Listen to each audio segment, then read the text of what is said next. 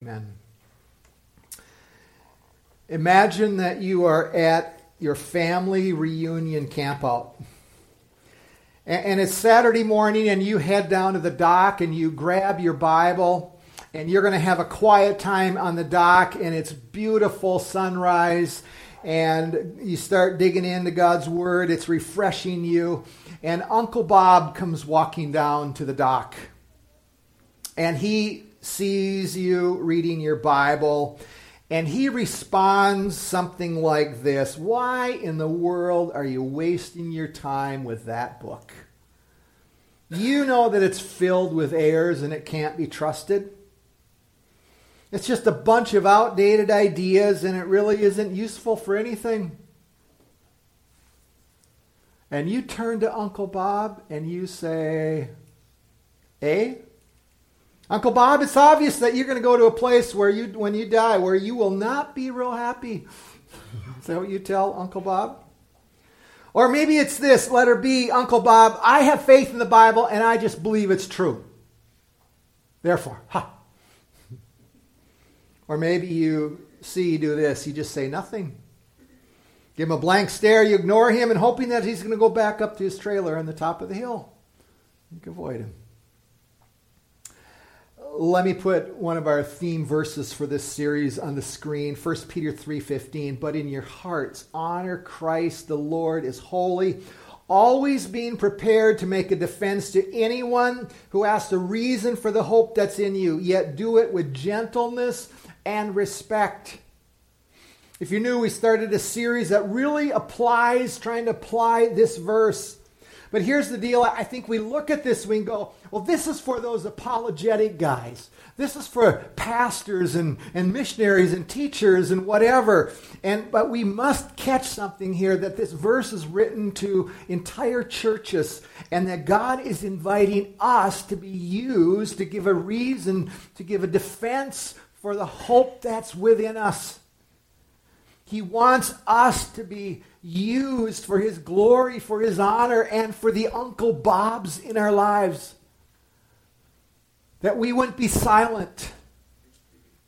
See, God is in the business of pursuing people, raising up a bride. Now, I have to point something out here. The goal is not to debate them into the kingdom. So we as we approach people, it's gentleness and respect. But I think there's times where we go, I just don't know how to do that. And so there's a couple of responses we've talked about the last couple of weeks. Well, let's just lie low. Let's ignore Uncle Bob. Let him go back up to his trailer. And sometimes even within our lives, we go, let's just huddle up with other Christians and not engage the world because I don't know the answer. And maybe once or twice a year, we throw some outreach at church, whatever, and then we feel good about ourselves in terms of, we're impacting the world. But understand, this verse is inviting every one of us. If you know Christ, it's inviting us to be used for His kingdom and His glory. Last week, one of the points, maybe you didn't listen to, but one of the points that I was challenging us on is this idea that we need to learn the skill of asking questions with people to help them understand in such a way that the Holy Spirit can begin to work. Questions can break down some walls. And here's a question, just to review kind of that we talked about last week, kind of tease you if you weren't here, this question: who gets the right to decide what is morally good or morally evil? It is a significant question that you need to put in your back pocket in terms of being ready as we hit all of these different issues, because the issue of truth is profound. Who gets the right to decide what's good and what's right? And let me put up the next statement. What I believe that God is the one that determines what is true and right. And one of the ways that He does that is through this book. So as we're down at the dock reading, doing our devotions, and Uncle Bob comes up, how do we communicate to Uncle Bob that this book is important to us, that we believe it, and that we're ready to give a defense about this book and the things that are written in this book that God has given us. See, do we believe it? That this is important? Let me put up a verse from 2 Timothy chapter 3 to show you the importance of it. Indeed, all who desire to live a godly life in Christ Jesus will be persecuted. Folks, that's coming more and more. I really believe that. While evil people and impostors will go on from bad to worse, deceiving and being deceived. But as for you, continue in what you have learned and have firmly believed, knowing from whom you learned it, and how from childhood you have been acquainted with the sacred writings, which are able to make you wise for salvation through faith in Christ Jesus. All Scripture, this book, is breathed out by God and profitable for teaching, for reproof, for correction and training in righteousness, that the man of God may be complete, equipped for every good work. This Scripture, this book, was breathed out by God through the authors. The Holy Spirit used men to write this book, and it is one that it is a transcendent truth for our lives. Now, I began studying last Sunday night, doing some reading on some apologetic sites, and a question popped to my mind. And the question was this: who is the normal person that we engage with in our community? Who are the Uncle Bobs or the next door neighbors that we engage with it? And here's kind of the aha for me, is that as we live in this area, this, I'm not convinced, is a hotbed of hardcore atheists and secularists. I'm not convinced of it in northern Minnesota. Maybe more in Minneapolis, okay? Now, I do recognize that we're still influenced. We have a media that's pushing back on faith. Matter of fact, it pushes back on the Word of God and says you can't trust it. And I think at times, even as we live in our community, that has a cumulative effect on our hearts, our minds, and even our children's hearts and minds, where the importance of the Scriptures can begin to fade. And it can chip away at our need for God and our understanding of the authority of the Bible. But my thought, who are we? Who is Grand Rapids and Coleraine, Belvidere, River, Hill City? Who is the Uncle Bob in our community? And here's what my conclusion is. The normal person in our community is one that has grown up with some kind of connection to a church. In the background, they've gone to a VBS or a Sunday school, or a grandma took them to church, or something where there is some understanding of the Bible. Now, they don't necessarily believe it, and they've been influenced maybe negatively against it, but there's some type of acceptance in terms of the Scriptures. Matter of fact, I think that's the norm when you look at your neighbors and your friends at work. So there's something in the past, that there's some familiarity with the Scriptures and going to churches. But one nuance to this, I think we got to realize one piece to it. There are many churches out in this world who do not hold this as the authority of God, from God. They would say it's filled with errors, that it was just, it's a book. And literally, I've had people tell me that they've been talking to another pastor, and this one pastor said, it's just a book. The miracles never happened. It teaches you about God in a good way. And that's churches that are teaching that. And maybe Uncle Bob has been influenced by that teaching. But here's where last week comes in. How do we learn the skill of asking questions, begin to pry open their heart, to pry open their mind, where they can begin to question at least and allow the Holy Spirit and to maybe break down some barriers that God can begin to work? Now, so the question here, let me just throw you a question that kind of I'll talk through even today with questions. If you were to ask Bob a question, Do you believe that George Washington was a real person? And he really was the President of the United States? What would Bob say? Yeah, of course he is. Because history recorded it. Now, here's where, if you want to go down a more traditional apologetic faith with Bob, there's a way that you could respond, and a question like this would actually be legitimate. Bob, Uncle Bob, do you know anything about textual criticism? Now, he would look at you and go, what? Okay, let me tell you what this is. Textual criticism, the definition is here. It's the process of attempting to ascertain the original wording of a text. And this isn't just the Bible, understand. Now, Uncle Bob won't have a clue, but if you go back to George Washington, see, here's a question you can actually use to knock on his heart and his mind. Uncle Bob, can you show me evidence that George Washington ever existed? Would you prove it to me? And what would Uncle Bob do? Maybe he'd run up to his trailer that he has up on top of the hill, and he comes down and he shows you a history book. And the book, you look in there, and it's dated 1978. And you tell him, I'm rejecting that book. It wasn't even close to the time of when George Washington lived. It's way too far apart. You can't trust that book. So how does Bob answer? Not sure.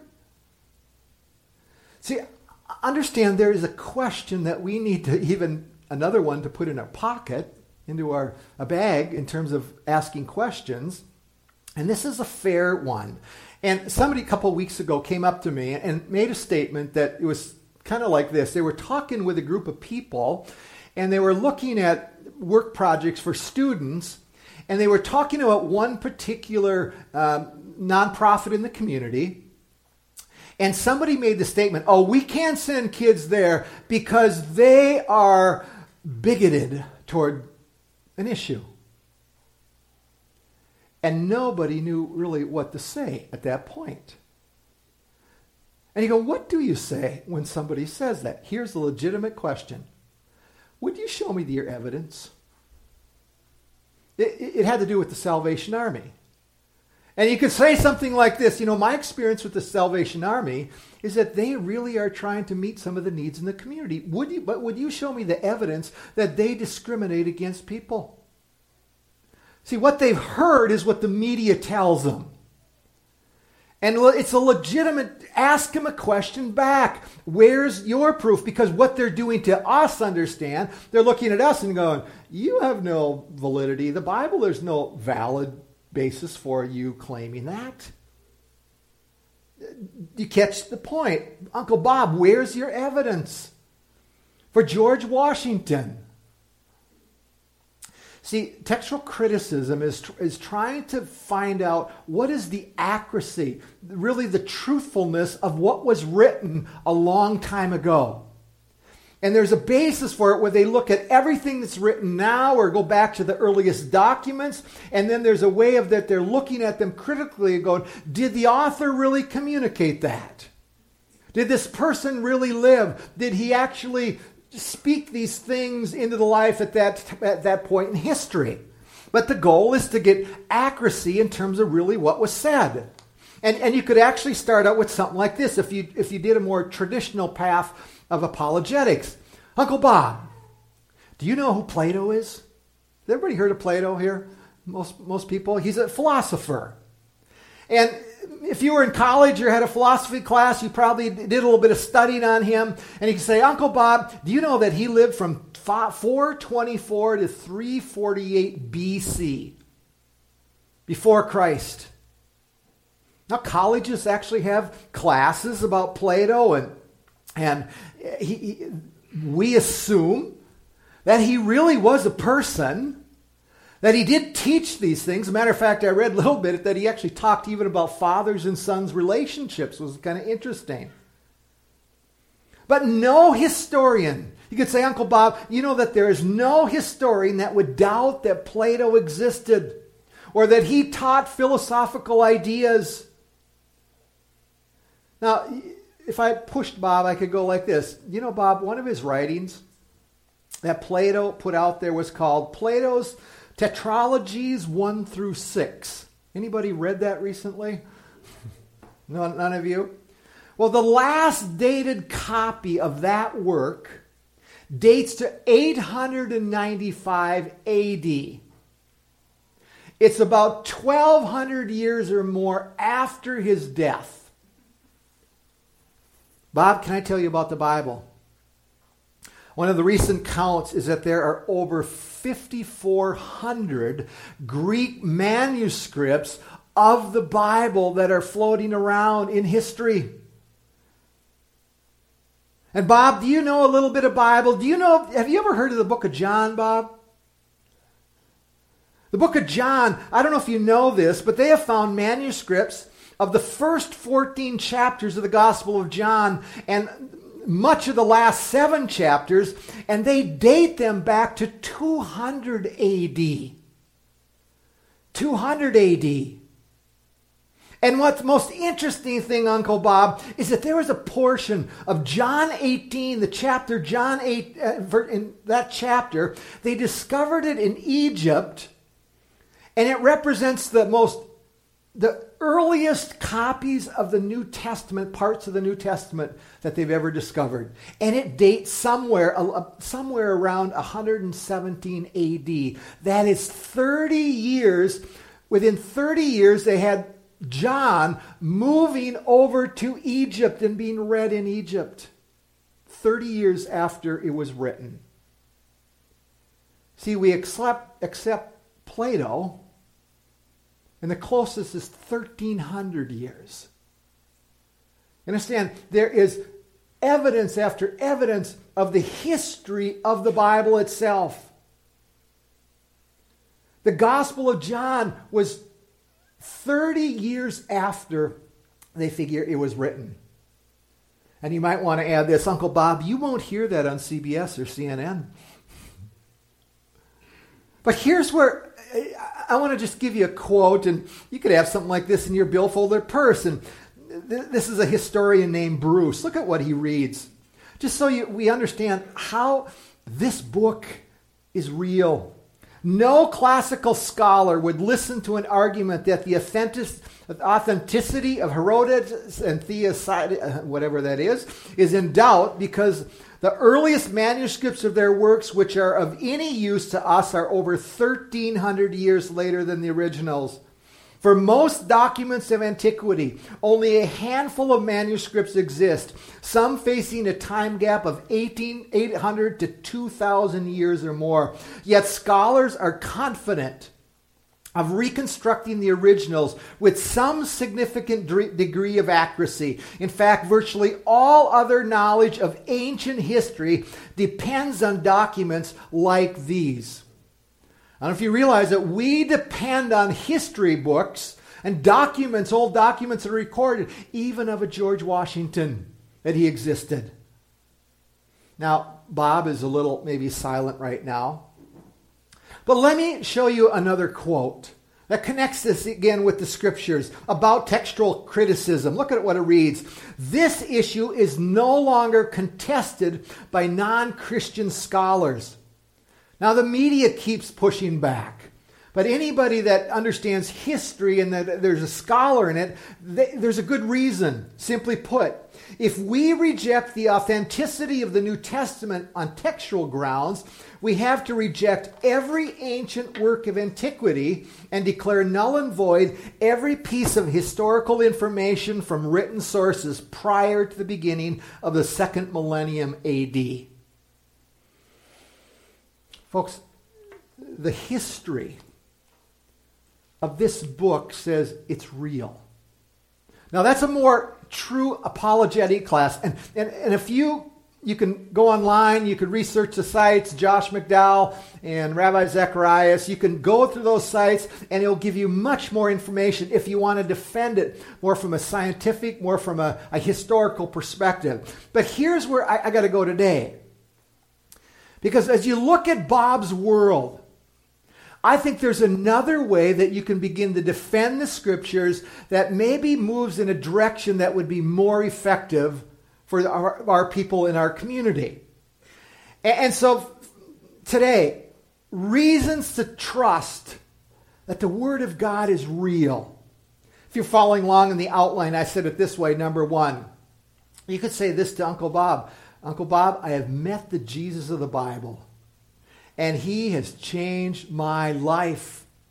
And I have given my allegiance to him. See, give a reason for the hope. You have hope. Begin to create a foundation as to your experience, and your understanding is a witness to even this book. It changed your life. Look at 1 Peter 1:3. Since you have been born again, not of perishable seed, but imperishable, through the living and the abiding Word of God. For all flesh is like grass, and all its glory like the flowers of the grass. The grass withers and the flower falls, but the word of the Lord remains forever. And this word is the good news that was preached to you. You can actually give a testimony that the Word of God was preached to you. People were teaching me this in early elementary. And Uncle Bob, it changed my life. I gave my allegiance to Jesus. Folks, state with confidence that Jesus has become the purpose and the center of your life. Matter of fact, there's a question, you might want to write it down, that is really a penetrating question that goes with that. And the question, Uncle Bob, can I ask you a question? Where do you find meaning and purpose in life? I use this in relationships and counseling all the time. And you can state, I find meaning and purpose in Jesus. Uncle Bob, where do you find meaning and purpose? Is it your money? Is it your $50,000 trailer that's up on the hill? Ask the question. But see, folks, asking questions can dig at the heart to influence people toward Christ. And where do you find meaning is one of those questions. Well, let me go to another one, number 2 here. Another reason is that this book is written by multiple authors whose lives were changed, and they give a testimony to that change. Just like you and I can give testimony. You can point to the very book itself, and it is a witness of the people that wrote that book, and their lives were changed. And you can actually tell that to Uncle Bob. Matter of fact, you take out your phone, you pull up your Bible, and you have it in there, maybe whatever in terms of their, what do they call it when they, you have it there, okay. 1 Corinthians 15. What if you turned and gave this to Uncle Bob? Let me now remind you, dear brothers and sisters, of the good news I preached to you before. You welcomed it to them, and you will stand firm in it. It is this good news that saves you if you continue to believe the message that I told you. Unless, of course, you believe that something that never was true in the first place. Again, tell them this was Paul. He wrote this book, and his life was changed. I passed on to you what was most important and what had been passed on to me. Christ died for our sins, just as the Scriptures said. He was buried, and he was raised from the dead on the 3rd day. Just as the Scriptures said, he was seen by Peter and then by the 12. After that, he was seen by more than 500 of his followers at one time, most of whom are still alive, though some have died. Then he was seen by James and later by the apostles. Last of all, as though I had been born at the wrong time, I also saw him. For I am the least of all the apostles. In fact, I am not even worthy to be called an apostle after the way I persecuted God's church. But whatever I am now, it is all because God poured out his special favor on me, and not without results, for I have worked harder than any of the other apostles. Yet it was not I, but God who was working through me by his grace. Here is a biblical writer that is testifying to the truthfulness of the Scriptures in terms of his life being changed. You could ask a question to Bob. Bob, do you think they would have written this book if their lives weren't changed? And you go, why? Why would they be writing this if their life wasn't changed? See, history tells us that these men were convinced to the point where they were willing to die for what they believed. And almost all of them, probably other than John, was killed and crucified because they believed God. They believed his word. They believed in Jesus. See, but yet, so many people come and say, well, Jesus was just a man. And yet the authors of this book are testifying, no. See, it leads to another point, though, number 3, that Jesus himself testified to the validity even of the Old Testament. When he was on this earth, he was saying, this is from God. Uncle Bob, Christ indicated. You believe he's a good man, but if you go back and begin to dig in the Scriptures, you will find that he believes it's the Word of God. And that's just not me saying it, he says it. Look at John 5:46. Jesus is speaking here. If you really believe Moses, you would believe me because he wrote about me. See, he's peeling back to the writing that Moses talked about. Let me show you another one, John chapter 10.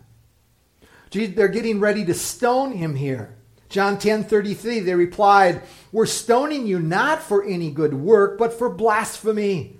You, a mere man, claim to be God. And Jesus replied, it is written in your own Scriptures that God said to certain leaders of the people, I say you are gods. And you know that the Scriptures cannot be altered.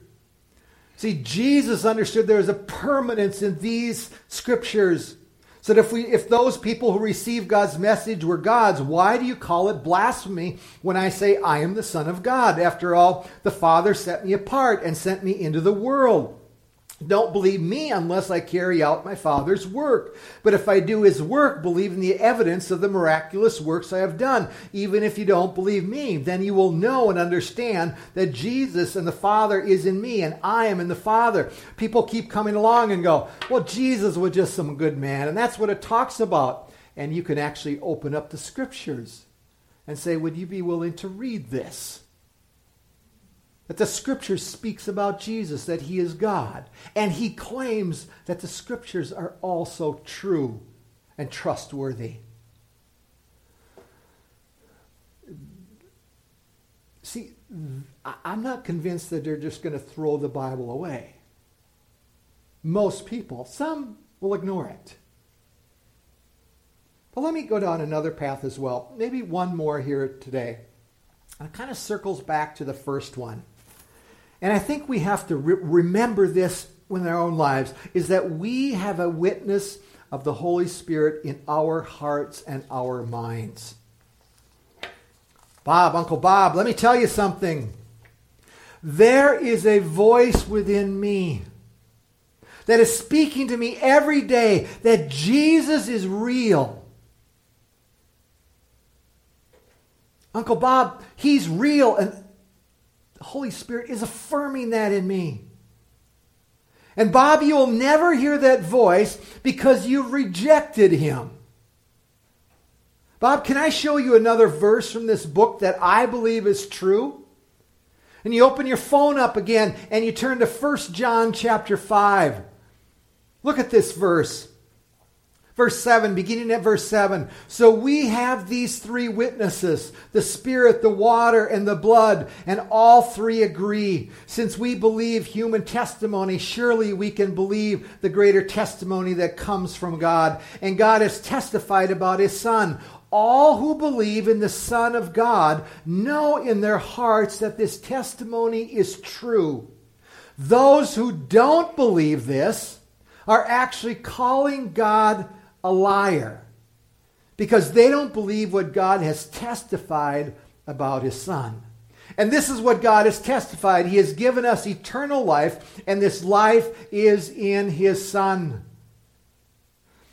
See, there's something within us. I believe this is if the Spirit of God has really worked, if we are born again, deep down when we are alone, not necessarily around even other Christians, that there's something, the Holy Spirit is going, you're mine. You're my child. I love you. Now, if it's not there, maybe there's reason to believe that maybe you believe the lie. And the truth isn't in you. But see, that testifies. And what's Bob going to say when you go, there's something within me that says Jesus is real? Is he going to deny it? He could try. It doesn't really matter if he does. But see, folks, it slides into the key issue here that we must believe and understand. And a reminder for your notes, I said it this way. We must recognize and believe in the power of the gospel. Now, what do I mean by that? It's this, is that the words, even this book, there's an inherent power in these words, and because the gospel's contained in here, that it can impact people's hearts.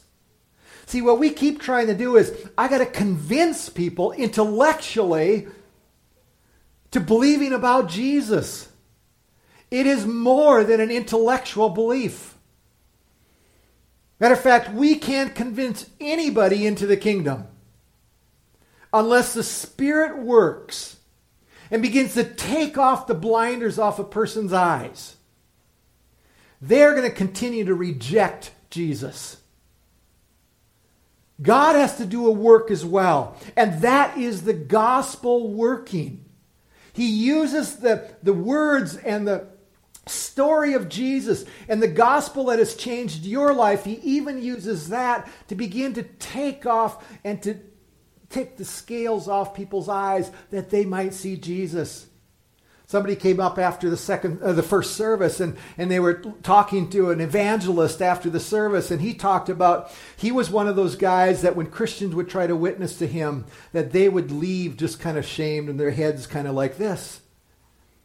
And he pointed out and he told the story of this, is that those people were walking away, they felt like failures, and he made a statement about his own life, but he never forgot what they said.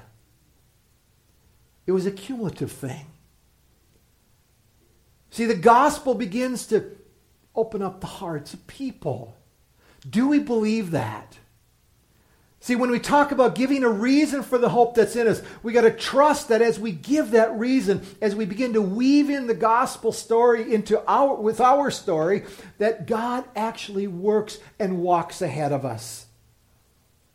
Look at this powerful verse. I don't know if you've ever dug into this passage here. Romans 1:16. Look at how it reads. Paul is writing here, I am not ashamed of the gospel. That's the good news of Jesus. For it is the power of God for salvation to everyone who believes, to the Jew first and also to the Greek. For it is the righteousness of God is revealed from faith to faith, as it is written, the righteous shall live by faith. Is that when the gospel goes forward, it continues to do its work.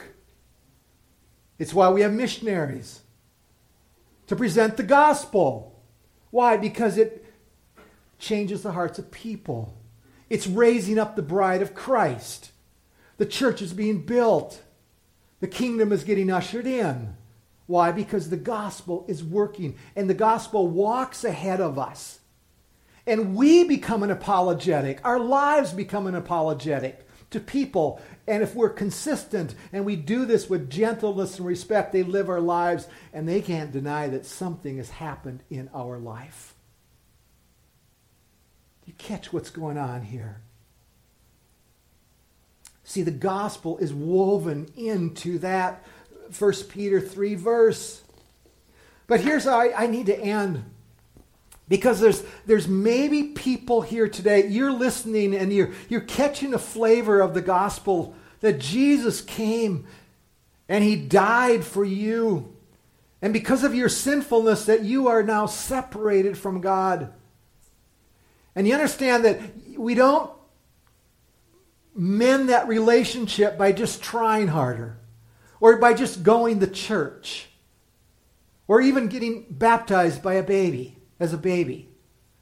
No, there has to be faith where the gospel works and we begin to go, God, I need you. And I'm going to turn and I'm going to give my life to you. And I'm going to live for you, and you will be my new allegiance. But maybe there's somebody here today where the gospel is actually beginning to pry at your heart. And you're hearing this and go, I've never done this. I've never surrendered my life to Christ and said, will you be my Savior? Will you be my King? And if that's you today, could I implore you to listen to the Holy Spirit? If He's speaking to you right now, would you just bow your heads even when I pray, and would you, with your heart and your mind, give your life to Him and then tell somebody about it? See, the gospel is the power. And then as we give the good news, as we give the reason for the hope, what's the hope? It's Jesus. It's really Jesus is our hope. And we give that away. So I challenge you as you walk out of this place here today, give your hope away. We live in a world that's falling apart around us, and people need hope, and your lives are a testimony to the hope. You have something to offer, and don't worry if you can't always talk about the number of manuscripts, all of those things. Yeah, you can learn the stuff, and I encourage you to learn it. But you have something to offer this world, and God wants to use you in that. Let's stand and pray.